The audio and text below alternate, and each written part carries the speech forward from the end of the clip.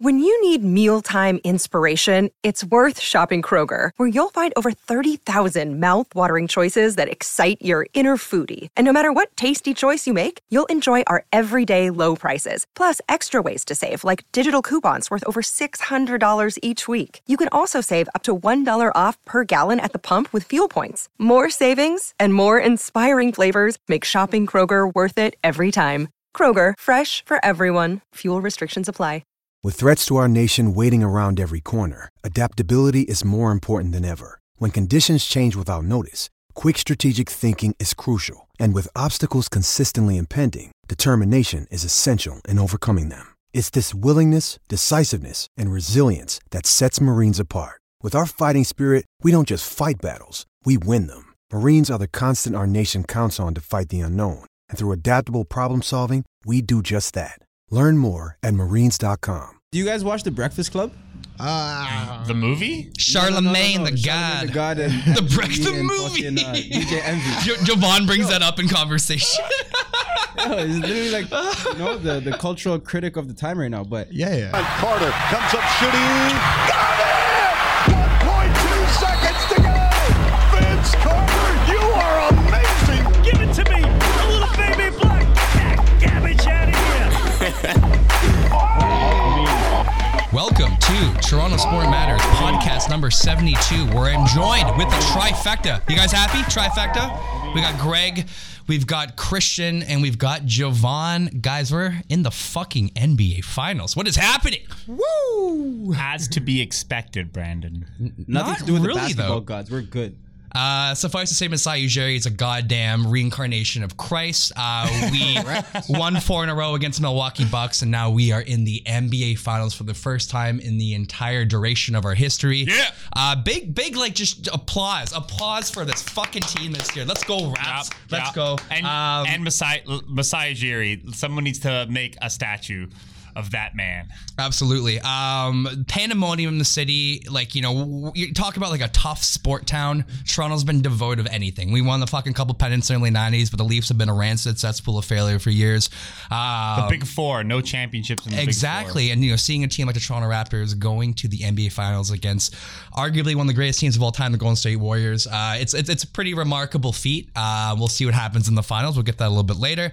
Just to start it off, though, like, what, I think it sounds so fucking cheesy to say this, but what does this win like mean for you guys? Like, being diehard Raptors fans, we've all been hoops heads for decades. Greg, what is this fucking? It's incredibly meaningful. It's incredibly meaningful.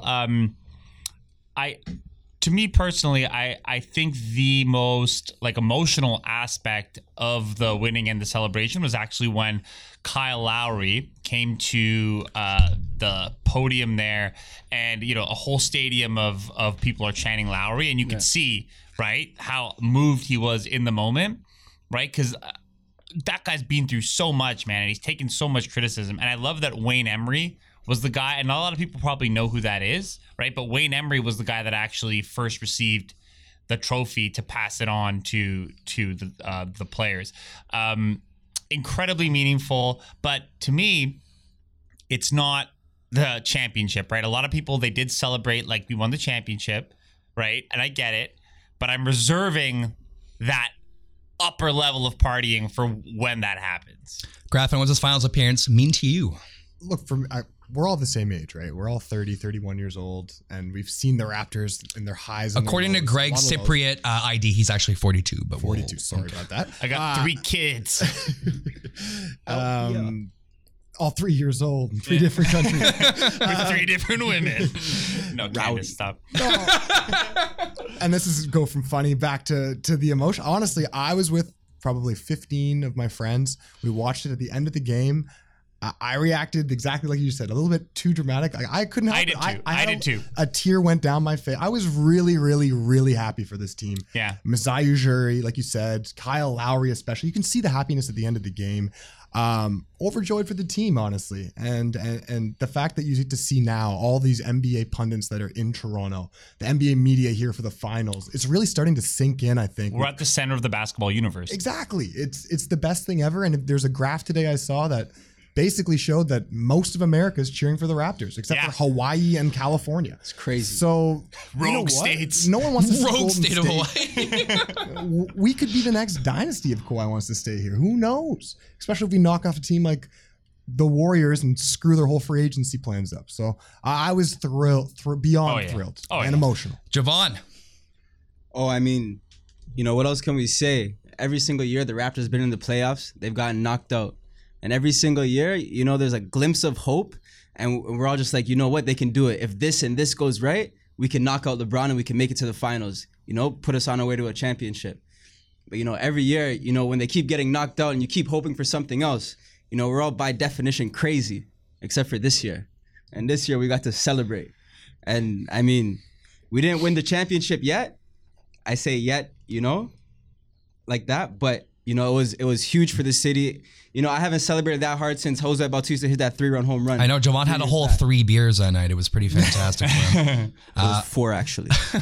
But it was great. I think in retrospect, just the biggest takeaway for me from this finals appearance is that I've never seen a trade like a Hail Mary trade like that with Masai Ujiri and go right. Like throwing all your chips right in the fucking center and just seeing, you know, you winning that massive jackpot. That was our goal. That was the expectation getting Kawhi Leonard.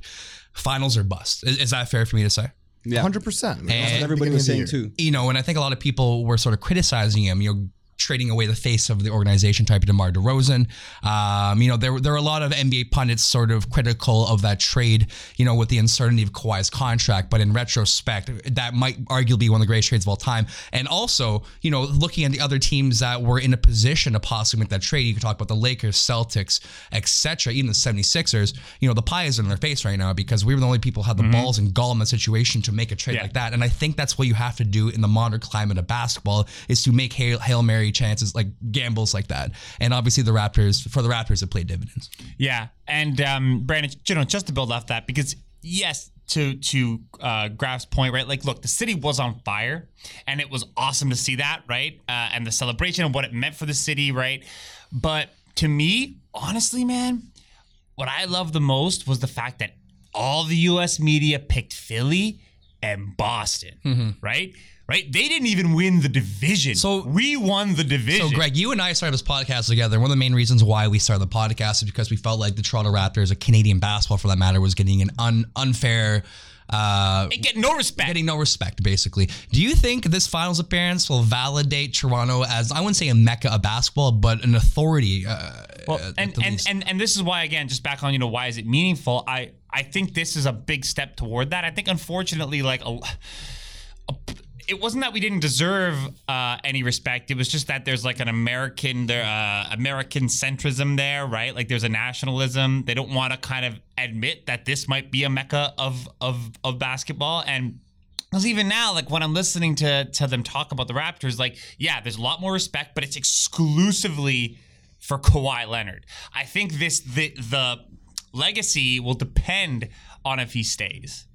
I think if he walks, it's like, oh yeah, he got them there. You don't have Kawhi Leonard anymore, right? Even though it was a team effort, and all those LeBron James teams, right? He was the star character. There were lots of guys around him. That's how really good teams are. They have a leader, right? But no, the team deserves respect. Like, even when you listen to like all the media pundits, like now it's always Kawhi versus Steph or Kawhi and Golden State. Yeah. Like you never hear like them talk about Toronto or Kyle Lowry. Like they do, but it's like minimal. It's always a focus on Kawhi Leonard and what he does for the team and how he's going to match up against Kevin Durant or Steph Curry. It's never about Toronto. So I think historically with the Raptors, though, like if you compare them to other franchises, this is the first time that we've been there, right, to the finals.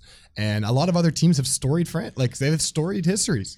Like a lot of different teams, even the Bucks have all the way back in the 70s. Oscar Robertson. But like, what does that mean though for today? I'm just saying, like a lot of like fans will that's the easy out for them. Yeah, right? yeah. It's a very easy out in the sense that they'll just say, "Oh, the Raptors have never been there. It's the baby dinosaur." Like, you know what I mean? It's the easy thing to say. So I'm a firm believer that a team has to slowly build themselves up to get to the top, and that means they're going to have to lose in round one year. The next year, maybe losing the finals and the conference finals, and then eventually you'll win it and keep going from there and grow. And I think the Raptors are, especially if Kawhi stays, they're not even at their final form.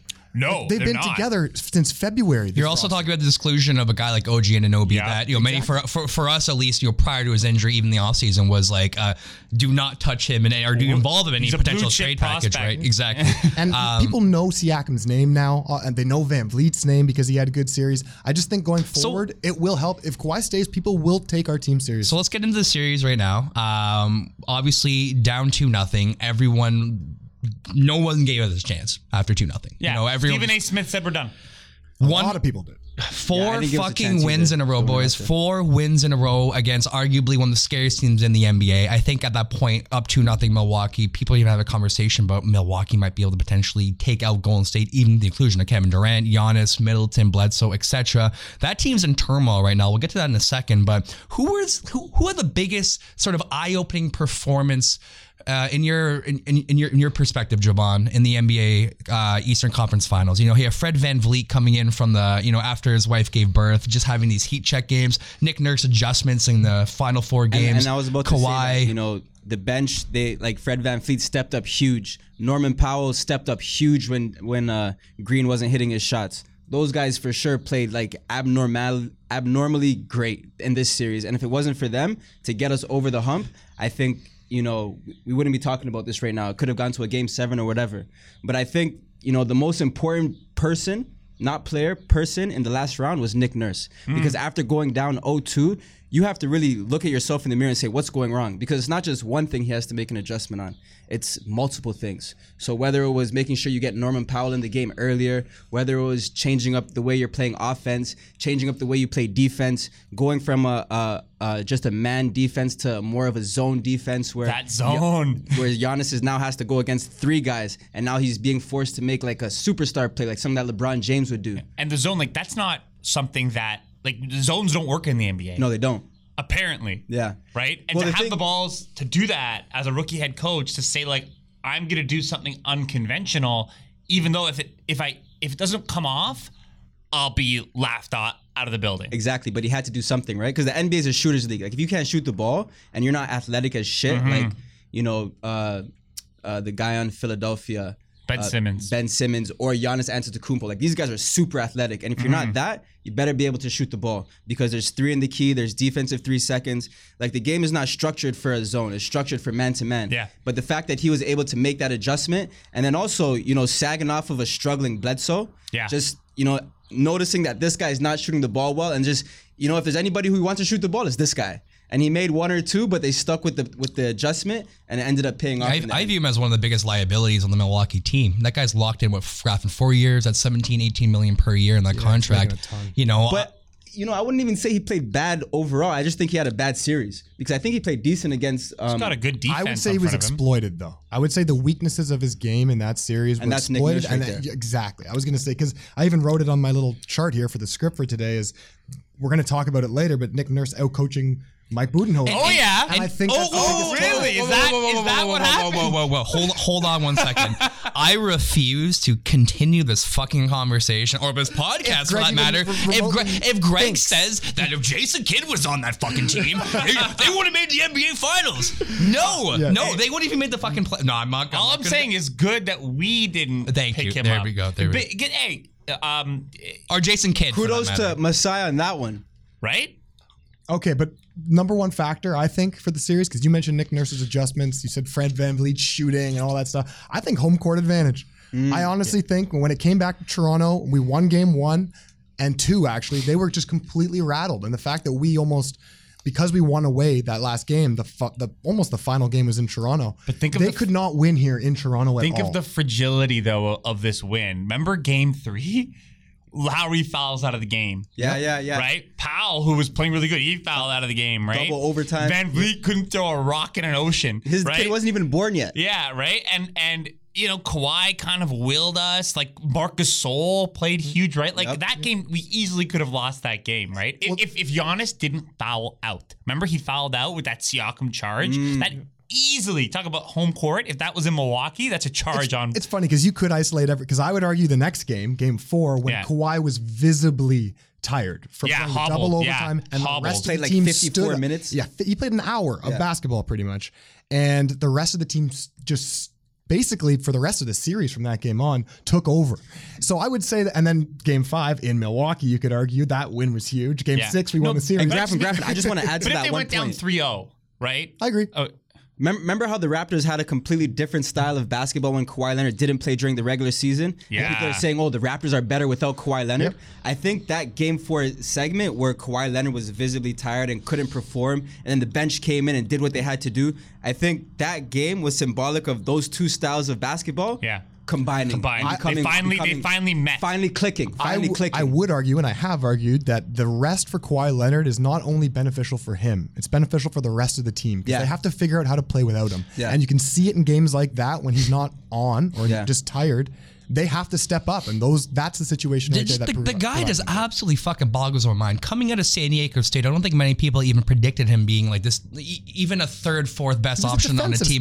Defensive specialist, but just adding something to his game every single season. I don't see too many guys in the league working. You know what's crazy? Like when DeMar DeRozan was on the team, that was like the thing that we always talked about him about. He's always adding something. He added his jump shot got that much better. But to evolve to an ISO scorer like this, you know what I mean? Not being a natural scorer, being predominantly known as a defender in college, and just completely learning the other side of the game like this and dominating this side of the game is absolutely incredible to me.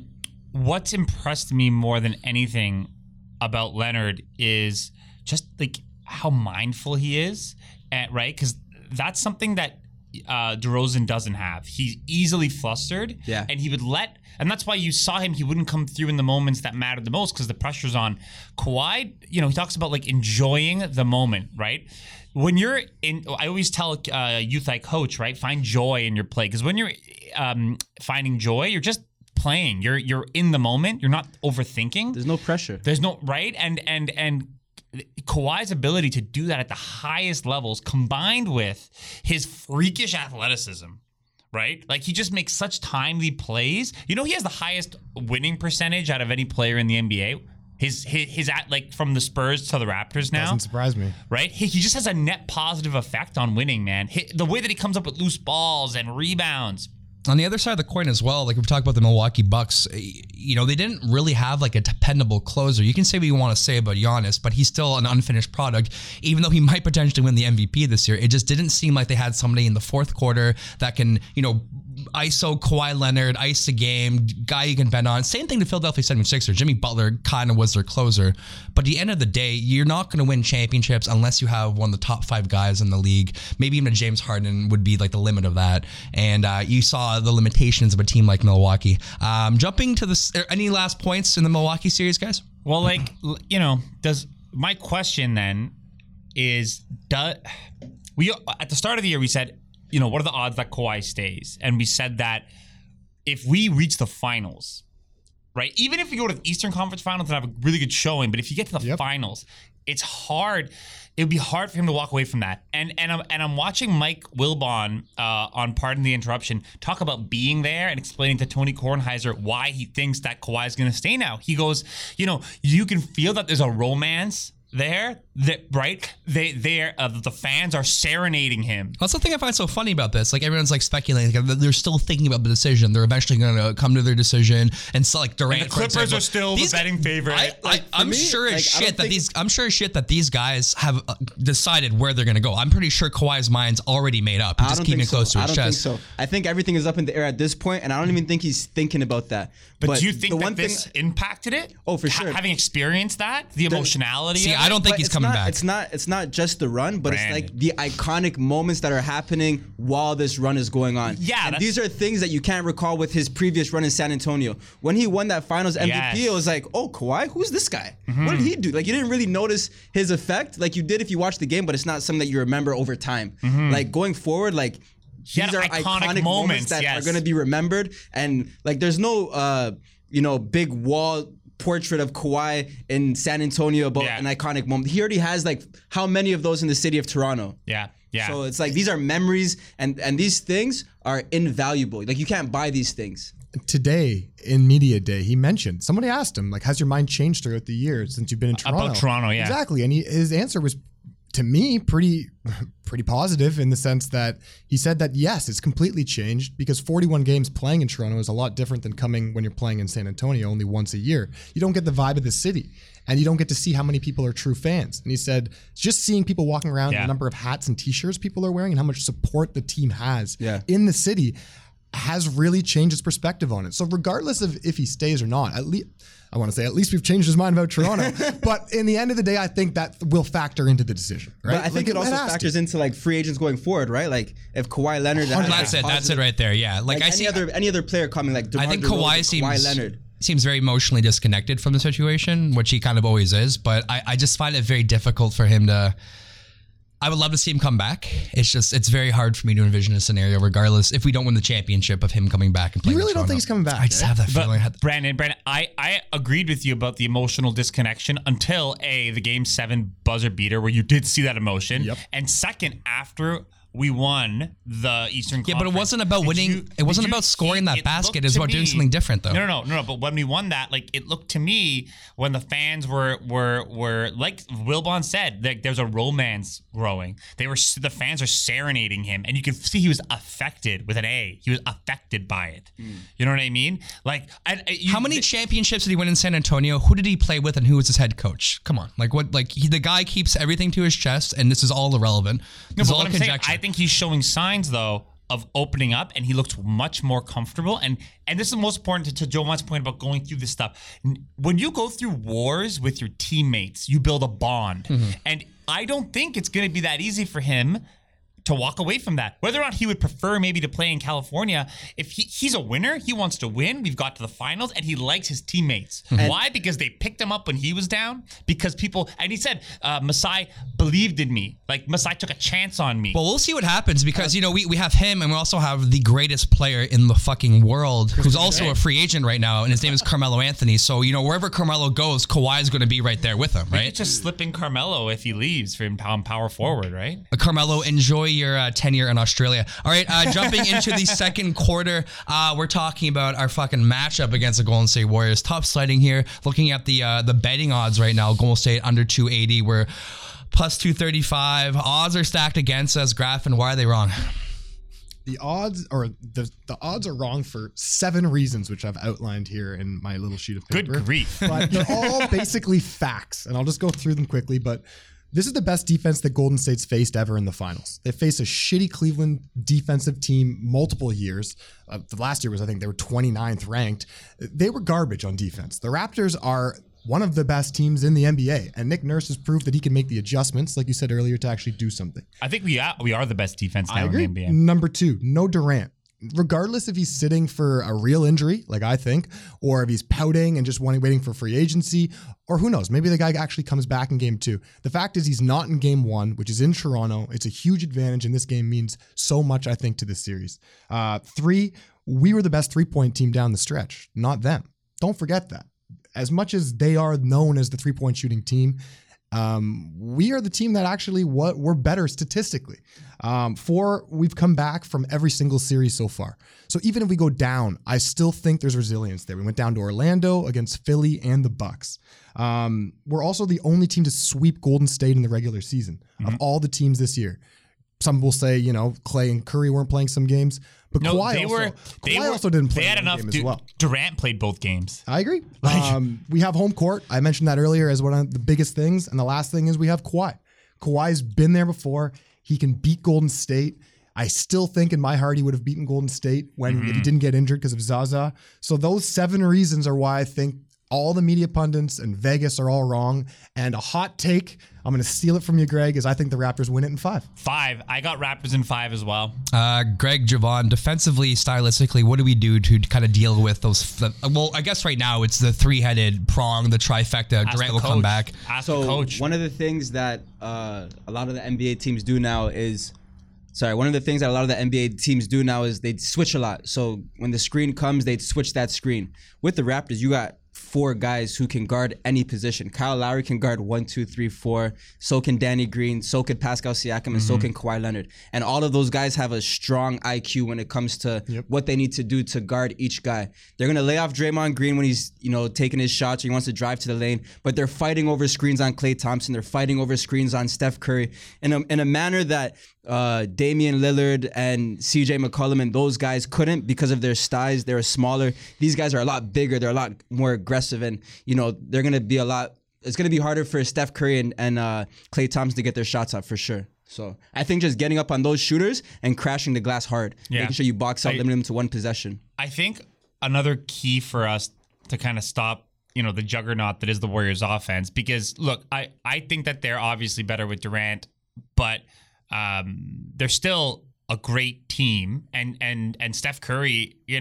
much to my chagrin, has been playing lights out. But mind you, he's an MVP. But I think we're gonna see now what he's about. So this is really the test, because now he's playing against. Like, to me, the Blazers beating them meant nothing, and the Rockets. To me, playing three finals in a row against LeBron James. The Rockets don't play real basketball, all right? Like that was ridiculous. Okay, so this is the real test. But so what I was gonna say is, in terms of stopping the juggernaut that is their offense, I think you really have to stop Draymond in transition.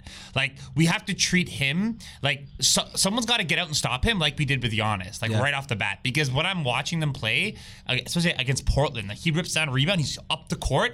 And within 4 seconds, they're into their offense. All right, so going to that graph, and let's say Golden State puts out the Hamptons lineup, for example. Do you think there's players or certain guys on the Raptors lineup right now that are basically unplayable based on the sort of speed, floor stretching that the Golden State Warriors can bring to the table when they put the Hamptons lineup out there? No, I honestly don't. You think we could play Gasol against that lineup? I think I do, because they always put it's still usually Bogut or Looney. No, it'd be Drake. He's talking about the Hamptons 5. Yeah, so when Draymond, it's really super small. Yeah, they're death lineup. The thing is, without Kevin Durant, though, I just don't think it's that death-like in my mind. Yeah, it would be Draymond, Iguodala, the Splash Brothers, and Sean Livingston. I don't. This is with Kevin Durant in Alfonso there, right? McKinney. So that's what I'm saying. That's what I'm saying right now, is that without Durant, the lineup doesn't really work. I don't even think he can throw it out there. Because if anything, we can just throw a super big lineup or a super switchy lineup with people like Siakam and earlier. Do we have be fine? Do we have status on Boogie? We know he's questionable for game one. From everything we heard today from Steve Kerr, he said Durant has to practice before he plays, and he hasn't practiced yet. But he didn't say anything about Boogie. And that's the thing, though. Even if these guys were to come back, they're not coming back in championship finals form. Right. They're coming back in preseason form. The rhythm and chemistry is all off. And honestly, we should just high pick and roll Cousins to death. The best analogy was Draymond Green today. Said, what do you feel? And he said, well, it's kind of like a prep school kid getting taken out of prep school and being dropped directly in the middle of the hood and saying, all right, figure your way out. And we are basically, as his teammates, some of his friends or his classmates that have to make sure he steers down the right path. So Boogie's going to curse at it too. Usually if this is a regular season game, I'd ease him in. Yeah. I'd ease him in until he's tired, but this is the finals. I can't just throw him in. We might see some Jonas Jerebko out there. I honestly think we're not going to see too much Boogie in game one. Yeah. I think it's good. Game one, I think, is for the taking. Honestly, we need to win. My biggest fear in this whole series is I don't want to see Draymond just steel toe boot Kawhi in the dick. Yeah. This series, that's not an ideal situation for me. Poke him in the eye. Yeah. Maybe both, like dick kick and fucking eye poke. The eyes are the gory in the head, stealing from Dwight from The Office. It'll be I think it'll be a great matchup. I think it'll be a little more competitive than people think it is. I think 5 games is a little bit of a stretch. I think it's going to 7. But fuck. I was going Golden State before I came in here, but just seeing all 3 of your beautiful faces, you're all repping Raptors cap. Let's go. Toronto in 7. So we've convinced you. Woo! Brandon, do you know what I like in this too? Do you remember, I don't know the year it was. It was a year when Shaq and Kobe were going to win 4 in a row, and they had Karl Malone on their team. Gary Payton on their team. And they absolutely swept through the opening rounds. And do you remember who they came up against that year in the finals? Detroit. The Detroit Pistons. When they got Rasheed? Right, yeah, okay. Just like we picked up Gasol at the trade deadline, right? And, there wasn't necessarily like they were a good team. They're a defense first team. And the Lakers had some like internal turmoil, right, between Kobe and Shaq. There were personalities. And Detroit swept them. They were a system team. I just want to add that. They were a system team. Like, everybody knew how to make each other better. Yeah, they weren't a whole bunch of individual well players. coached. They had the franchise Darko Milicic coming off the bench. Yeah. And defense. And like, look, I think we can just overwhelm them. We have better athletes. What is these like? I've been hearing rumors. I haven't been able to get a concrete statement on this. But is OG coming back in the finals? What the fuck is happening with his appendectomy? He's been updated to questionable. Staple that fucker shut and get on the basketball court. We need that guy. He talked today for the first time. He mentioned that Like he wasn't able to speak before. Did he practice today? Well, he basically confirmed that there was an infection before they got to the surgery, and it just complicated That boggles my mind. You're talking about a multi-billion-dollar league, a borderline billion-dollar franchise, and the medical staff couldn't find them. focus on the Kawhi, accolades man. they're giving. Yeah, exactly. All the medical staff is focused on Kawhi. OG. Sorry, OG. Go to the public hospital. Yeah. One last St. thing. Mike's. St. Mike's. We saw Kawhi kind of laboring a couple times in the series. We saw him not really going for the athletic cuts we're typically accustomed to seeing him. Do you think he's a little bit labored? Do you think he's a little bit injured this series? He looked fine though in game 6. Yeah. No, like there was a significant improvement between games. And now he's had this rest. I think he's gonna be fine. Yeah, It's gonna be cool to see like the two whitest fucking coaches in the league, Steve Kerr and Nurse, just hanging out, going to Golden Corral together, And watching. Steve Kerr is to me another wild card. Like he's a damn good coach, man. Yeah. Right, and he's no Jason Kidd, but his experience. Right. This guy learned from the best. He learned from Phil Jackson. He learned from Greg Popovich. Kendrick Perkins. He had dinner with Popovich the other night. Yeah, and they were saying how he was Popovich didn't mention anything about Kawhi. Bullshit. He was asking him. You know what I think that they're going to try to do is put Kick him what the San deck. Antonio does? They put smaller defenders on Kawhi. That's what they did. They put smaller pesky guys that he can't get his dribble off in front of. Because he does like to play with the ball a little bit. Greg, what old aging gritty vet? Because I know you that's your, Kendrick Tony Perkins. Allen is your fucking embodiment of your favorite player in the world. Who would be, besides Kendrick Perkins? I just mentioned him. Who would be the next head coach for you? Charles Oakley, man. Charles. The next head coach of Perfect where? answer. No, honestly, Jerry Stackhouse. I really like Jerry Stackhouse. I'm glad that he got a job. He's a hard man's. He's a hard man. Hard man's. You heard it here first, Jerry Stackhouse, the hard man. Any last comments you guys want to have about the series? We're all going Toronto. Yo, shout out to the Delusional fans. Shout out to optimism. the fans, man. I swear they played a huge part in making Giannis scared to come to Jurassic Park. So Yeah, They and did a great sorry, job. so Greg, you mentioned earlier that someone's got to stop Draymond. Just because I just want to talk about the starting lineup and who I think we're going to cover. I think the Raptors should have Kawhi covering Draymond Green. Yeah. Just And that way because, he can play free safety off him. Just like it was Giannis, right? He can leave him to shoot. I think Siakam should take Klay Thompson because he's got the length. And the quickness. Exactly. I think Lowry And Lowry stays on Curry, Green on Iggy, and Gasol or Ibaka on Lou. But I want to see Kawhi get switched on to those splash. But I don't want, you know what I mean? I'd like to see him get into them a bit on the perimeter. But I like because again, if he's taking Draymond, who's setting those screens for those guys? No, 100%. Draymond. And Right? also, I want to see them post up Steph Curry. Just like they did last time when we played them with Lowry Danny will Green. definitely. No. It was Danny Green that did it. Danny He was Green. posting the up.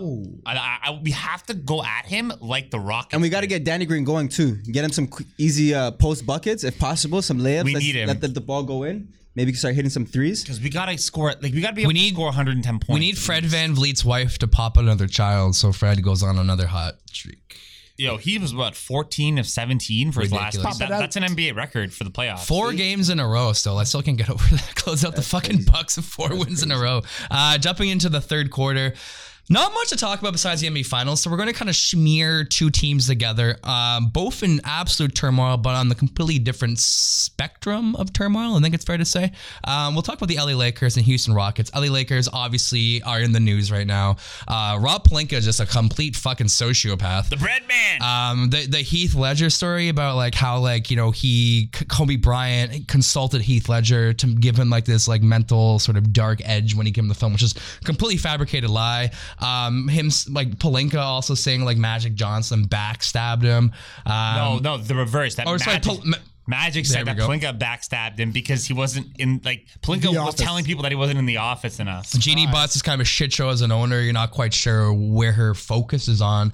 I don't Jackson. know. And LeBron James, Rich Paul kind of like controlling just alienating the complete fucking locker room. Like everyone was a trade chip. Everyone's expendable. There was no culture in that room. And also on the flip side, you got the Houston Rockets right now who, third year in a row, they were ousted by the Golden State Warriors.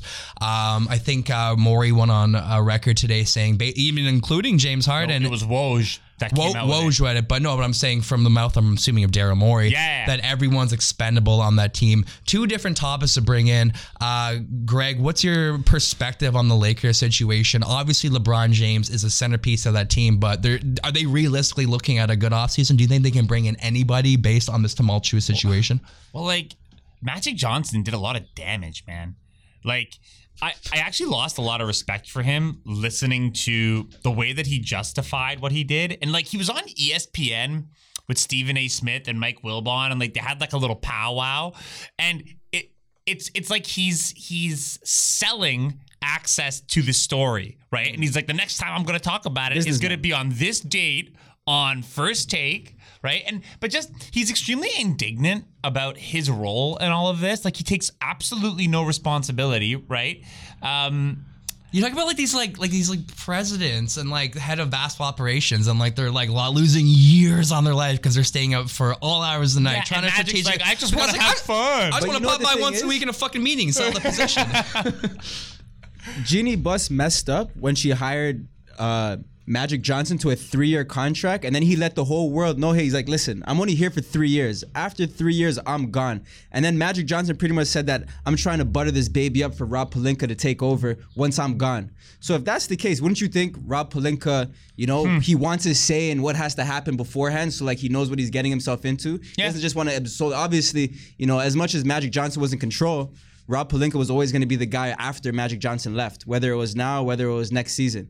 So, it's just a big messed up situation from ownership all the way down, just the way they had it all set up. I fully agree with you, Joe. I don't think it's Magic's fault. As much as I agree, like I heard his his speech on Stephen A. Smith. I'm not saying about fault or not fault. He just sounded stupid. I agree with you, but I still think it's Jeannie Buss's fault. Yeah, 100%. 100%. First of all, I think that she's too committed still to this whole notion of like the old school Lakers. Yeah. And she has a very small circle of trust, seemingly, because of like her brothers trying to screw her over.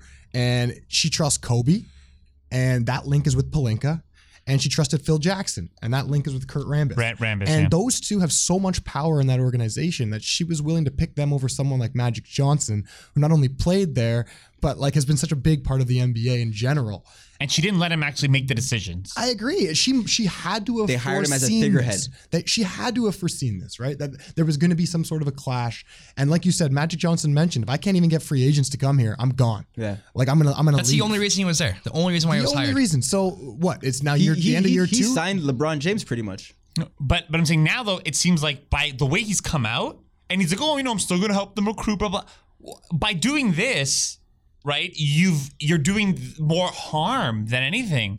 So I don't like. Is he like being facetious or is he dumb? Like, I'm not sure. I think he's just really bitter. He knows basketball, and the one thing that they should have let him do was hire his own coach like he wanted to.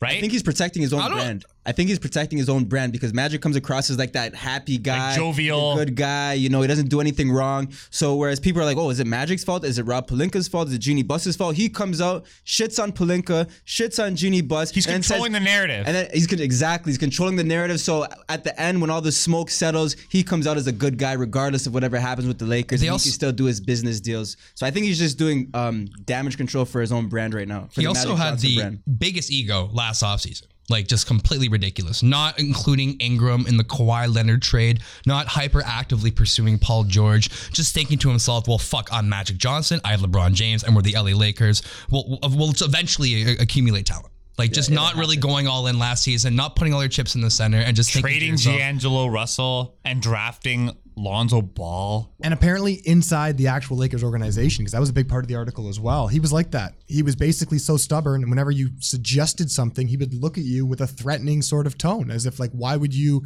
suggest that? As if he was the know-it-all. Look, they both didn't have front office experience, Pelinka or Magic Johnson. And that's the How big could thing, you right? think that the two of them together combined, one was an agent, one was a player. It's like a hiring failed coach. It's like hiring Jason Kidd as a head coach in the NBA. You know, just because he played Who would basketball think doesn't. that would work? Sorry, I love you, Greg. And hold they just did. who's the associate head coach now of the Lakers? Yeah. Jesus Christ. And then the other side of the totem pole is the Houston Rockets. Obviously, they don't really have much of it's a pretty big dilemma. I wouldn't say as difficult as the Raptors were prior to the start of the season, but they're a team in turmoil. Obviously, something has to happen. They're talking about him trying to trade Capella. That's the number one guy trying to go. Chris Paul's up there as well. Graf, do you think anyone's going to take Chris Paul's contract at this point? No. Is he tradable? No, I don't think he is. I think Chris Capella is the one that's going to be traded. I mean, if you look at Chris Paul and James Harden over the next 3 years, they make over 70%. Well, Paul's got the Supermax 47 player option in his fifth year. Oh, right? $47 million in his final year. Chris Paul, a player option. How old would he be? 73%, I think, in that final 37, year 38. of the cap. Oh, geez. There is no chance. Who people are saying right now, and I heard this on the radio earlier, but they're saying Andrew Wiggins. Something like that. Like, there's no way you're getting a contract that's positive. It's going to make your team better. But in retrospect, though, I honestly don't blame Daryl Morey for offering him that contract, considering the situation he was facing. You got to talk about a team last year that took the Golden State Warriors to Game 7 of the Western Conference Finals. We're not talking about a slouch team, a shit team. This was a very highly competitive team that won over 60 games back to back. Right? His age, though. Right. But in that situation, though, when you know that you have to accumulate as much talent to take out the Golden State Warriors, you talk about the era of the super team. Daryl Morey had to do what he had to do financially to ensure that the small window of James Harden, he at least made an effort to put the best talented team as possible around him. Yeah, look, the problem to me with that team, it's not Chris Paul, it's not James Harden. Yeah, say Mike D'Antoni. It's, you know what, but it's kind of Mike D'Antoni, but not he's really. on the outs. Do you know it's fucking Daryl Morey, man, and his stupid analytics-based offense where you have guys taking, like, they're playing pickup ball, man. They're playing pickup ball and jacking up 3-point quotas. Right? And to me, it showed in those two games when they couldn't right? You couldn't just put the ball in the basket by any means necessary, right? Right? Drive it in there, slam it down, whatever you got to do, right? But this philosophy, this ideology of 3 is more than 2, well, 0 is less than 2. Well, I completely disagree with you. I think in this generation of basketball, especially with a team like the Golden State Warriors, when you have a triple head, you have a team that is so dominant and they pass and move. They don't. It's not isolation scoring. I just said it though. I just said it to you. They brought that team to the Western Conference Finals. They brought that team to Game 7. Listen to me. I think the biggest issue, at least in my opinion, is giving Clint Capella that massive contract. You saw what Kenneth Faried could do as a substitute at the starting position. If you free up about $17 million, you put more shooters around, and you still apply that same methodology. I don't know if Golden State's winning that series. You can't win championships playing like Houston plays, and to me, it's shown. Even without Kevin Durant, okay, but I was going to say, well, hold on. Even without Durant, how do you lose that? You have James Harden and Chris Paul. How do you lose that? But if you look at Houston, they have the same dilemma that the Raptors have had for the past 4 seasons. I was right about to say that. Exactly. And Durant leaving, it's kind of like LeBron leaving, right? And also, you don't know if he's leaving though. Okay. The way that Houston gave Chris Paul that big contract, you could say is similar to the way that Toronto gave Kyle Lowry that big contract. And now the Raptors with Kyle Lowry and DeMar DeRozan, 2 huge contracts, and they've lost to LeBron. They got swept by LeBron. What do? You got to trade away your superstar. So you're saying they're going to trade James Harden to us for Kawhi Leonard? Apparently, like and Danny Green. All I'm saying is that James Harden is. I don't want like James Harden. The game is structured around James Harden, right? But he's a similar player to DeMar DeRozan. He's a better player, but he's similar. He's a high volume shooter, not a high efficiency shooter, a high volume shooter, and a low defender and a low energy guy. And when it comes time for those crunch time moments, he's not making those shots. And DeMar DeRozan didn't make them, and James Harden hasn't made them over the past 4 years. Apparently, Paul and Harden got into beef, right? Yeah. Because you could see it, like Harden would give the ball up and just stand there. Yeah, no, I agree. But it's like, but he's not doing anything. He's not adding value to that possession. He's not even in his triple threat stance. Like, he's just walking up the court because he's like, oh, I don't have the ball, so I don't have to play now because our offense is my isolation. Now it's my time to take a break. Bunch of threes. Yeah. That you can't win a basketball. It's inorganic. And the thing is, it's an IQ thing too, right? Like their mind is not in the right place. Like they're not all on the same page, and it's an IQ thing. He It's thinks a he's a coaching celebrity, thing. man. Yep. But and he kind of is. But it's like, look at Kawhi, right? The difference. He's a two-way player. That's it. And he takes that big shot and he's a hits real the big guy, shot. man. He's a real guy. It's funny how right? all the criticism for Kawhi being quiet and being humble earlier in the season, not being marketable, and you're not like Curry or Harden. All of a sudden now, when it comes down to playing basketball, when it really matters, it's the other way around. Yeah. And in my mind, just to go back to your guys' sort of argument, you have to admit, you did kind of admit Daryl Morey has made mistakes in terms of signing Clint Capella to a large contract. However, I disagree with you in terms of Chris Paul. I think he was old. I don't think he had to give him that much money. So I think there were mistakes that Daryl Morey's made. You can't just sit here and say like he's not the reason they're in the position that they're in. But I also think he's a guy that basically got 40 cents on the dollar in the James Harden trade, who has made some masterful decisions within the last couple of years. Again, he has made some mistakes. I agree with you, but I don't think he's a scapegoat in the situation. To me, it's their style of basketball, and that's partly D'Antoni, right? But I think it's like spurred on by agree. Morey telling him. Morey told him, this team has to shoot a minimum of threes a game. Okay, I have to shoot a minimum. Okay, I agree with you. I'm just saying that he's made some good trades and he's brought the team to where they are. I'm saying the bigger issue is that he's just kept the product together for way too long. You concede defeat or you give up. Last season, he should have came to the conclusion that you can't, like, the Clint Capella contract is completely ridiculous. But they needed to sign him, right? The Clint Capella contract's kind of like the Chris Paul one, though, where they just come off such a close win of beating Golden State. Well, Chris Paul's a free agent, right? Losing Ariza was big for them. But Clint Capella would have been taken by another team. Someone else would have given I'm saying Clint freeing Capella up $17 million in cap space in retrospect, maybe not giving Chris Paul the supermax contract fee, but about $25 million. Think about the type of assets and players you could surround that team with. 3-point shooters, guys to epitomize the methodology of spacing that Mike D'Antoni and success. Guys want the supermax. I'll give me every penny. Yeah, but they're also easy to scheme for because everything's at the basket. Everything's is at the 3-point line, so it's somewhat predictable. Like there's no like, and again, this whole thing is because the Warriors started. Okay, the Warriors take more mid-range jump shots than anybody. Yeah, they shoot threes. Okay, but they also shoot mid-range. So it's a very balanced approach to the offense. They play the right way. The Rockets play basketball like. I keep saying inorganically. The Warriors play it organically. They pass, they move, they space. It's like the triangle offense on steroids. Okay, you're in Daryl Morey's situation. You have the Golden State Warriors and you have a guy like James Harden. What do you do in the situation? What do you invest your money in? Are you winning championships? Or are you going for lottery picks? They need to get a new coach and a new style of play. I really like, and they have to get them to buy into team ball.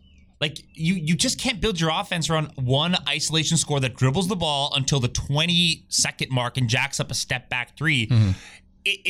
How do you keep everybody else engaged? So apparently that was one of the main reasons why they had that argument, though, Chris Paul and James Harden. They were saying that D'Antoni, or Chris Paul was basically arguing that he wanted D'Antoni to go back to playing the 8-second offense or less or whatever, the way that he had with the Suns. In the Suns, yeah. That's better. And Harden is such an isolation type player that he can't play like that. So apparently that's the whole reason why that argument even occurred. Oh, I'm not scapegoating D'Antoni. I don't think I think he's a decent head coach. I don't think he's a great head coach. I think he's on the chopping block this season. I think exactly what you just said. I just think when we talk about the accumulation of talent, just that team in general, I don't know. Like that's if they're second fiddle, that's a decent team at the end of the day. But this way, I'm just like their legacy looking back. I'm not gonna like. Well, that a lot of people said that when Durant went out, that was their shot, and this is their legacy, and they absolutely laid an egg, absolutely. Right. I don't know. Can you guys find a package deal for involving Anthony Davis and James Harden? Do you guys see something like that happening? Maybe like Chris Paul, Clint Capella, and like Gordon.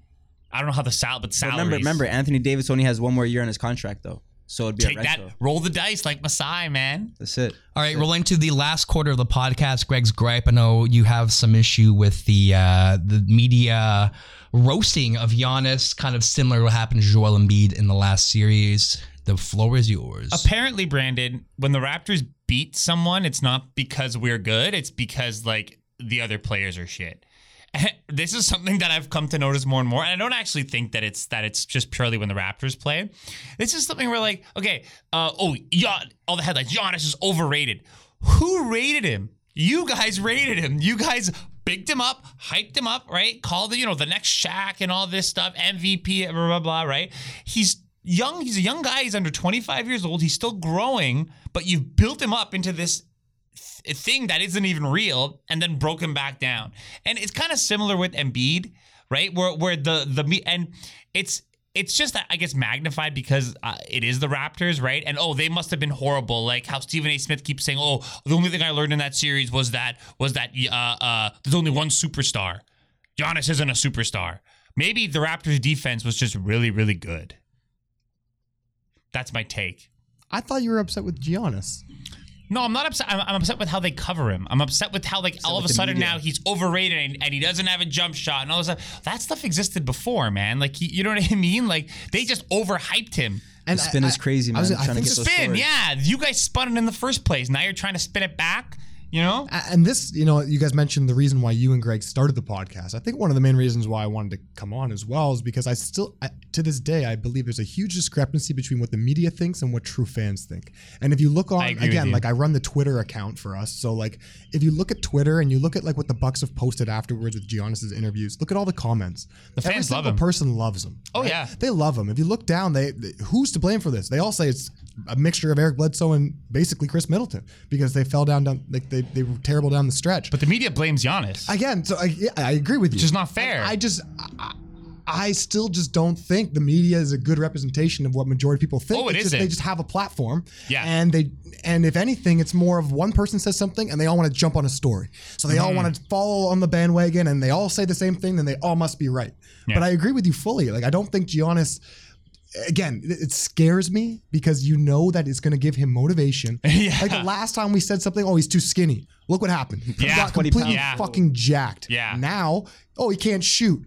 Wait until next season. Like the guy hit threes in the playoffs this year. Yeah. He was probably the best percentage shooter from three this year. Wait till he starts taking them in volume. Yeah. I'm scared about this whole thing. Oh man. Well, I was hoping that the Bucks would actually do poorly this season because I think that there's a chance that Giannis would want to come to Toronto. Right, because he knows Masai, right? We got the Africa connection, right? But so we'll see what this team does. They're in an interesting spot. Well, we'll bring him after we get LeBron James and Carmelo Anthony, but we'll see what happens. All right, guys, thank you so much for tuning in. We'll be back next week with another podcast. Again, you can find us on iTunes, Spotify, Stitcher. Am I missing anything? Go Raps, go. Go Raptors. Yeah, and just go Raps, go. Check out our Instagram, T-Sport Matters. Raps in 5. Big shout out to everyone who has helped us out with the podcast. I want to give another shout out to Miku Betlam, our executive producer. Also Carlos Martinez, who runs our social media page. Also Casey Bannerman, who gave me this shirt. I'm wearing the bounce Kawhi Leonard shirt right now. Yeah, where the fuck is my shirt, Casey? That's actually an awesome shirt there. All right, guys. Funny that he drew in the towels. All right, guys. We'll be back next week. Peace. 1.2 seconds to go. Vince Carter, you are amazing. Give it to me.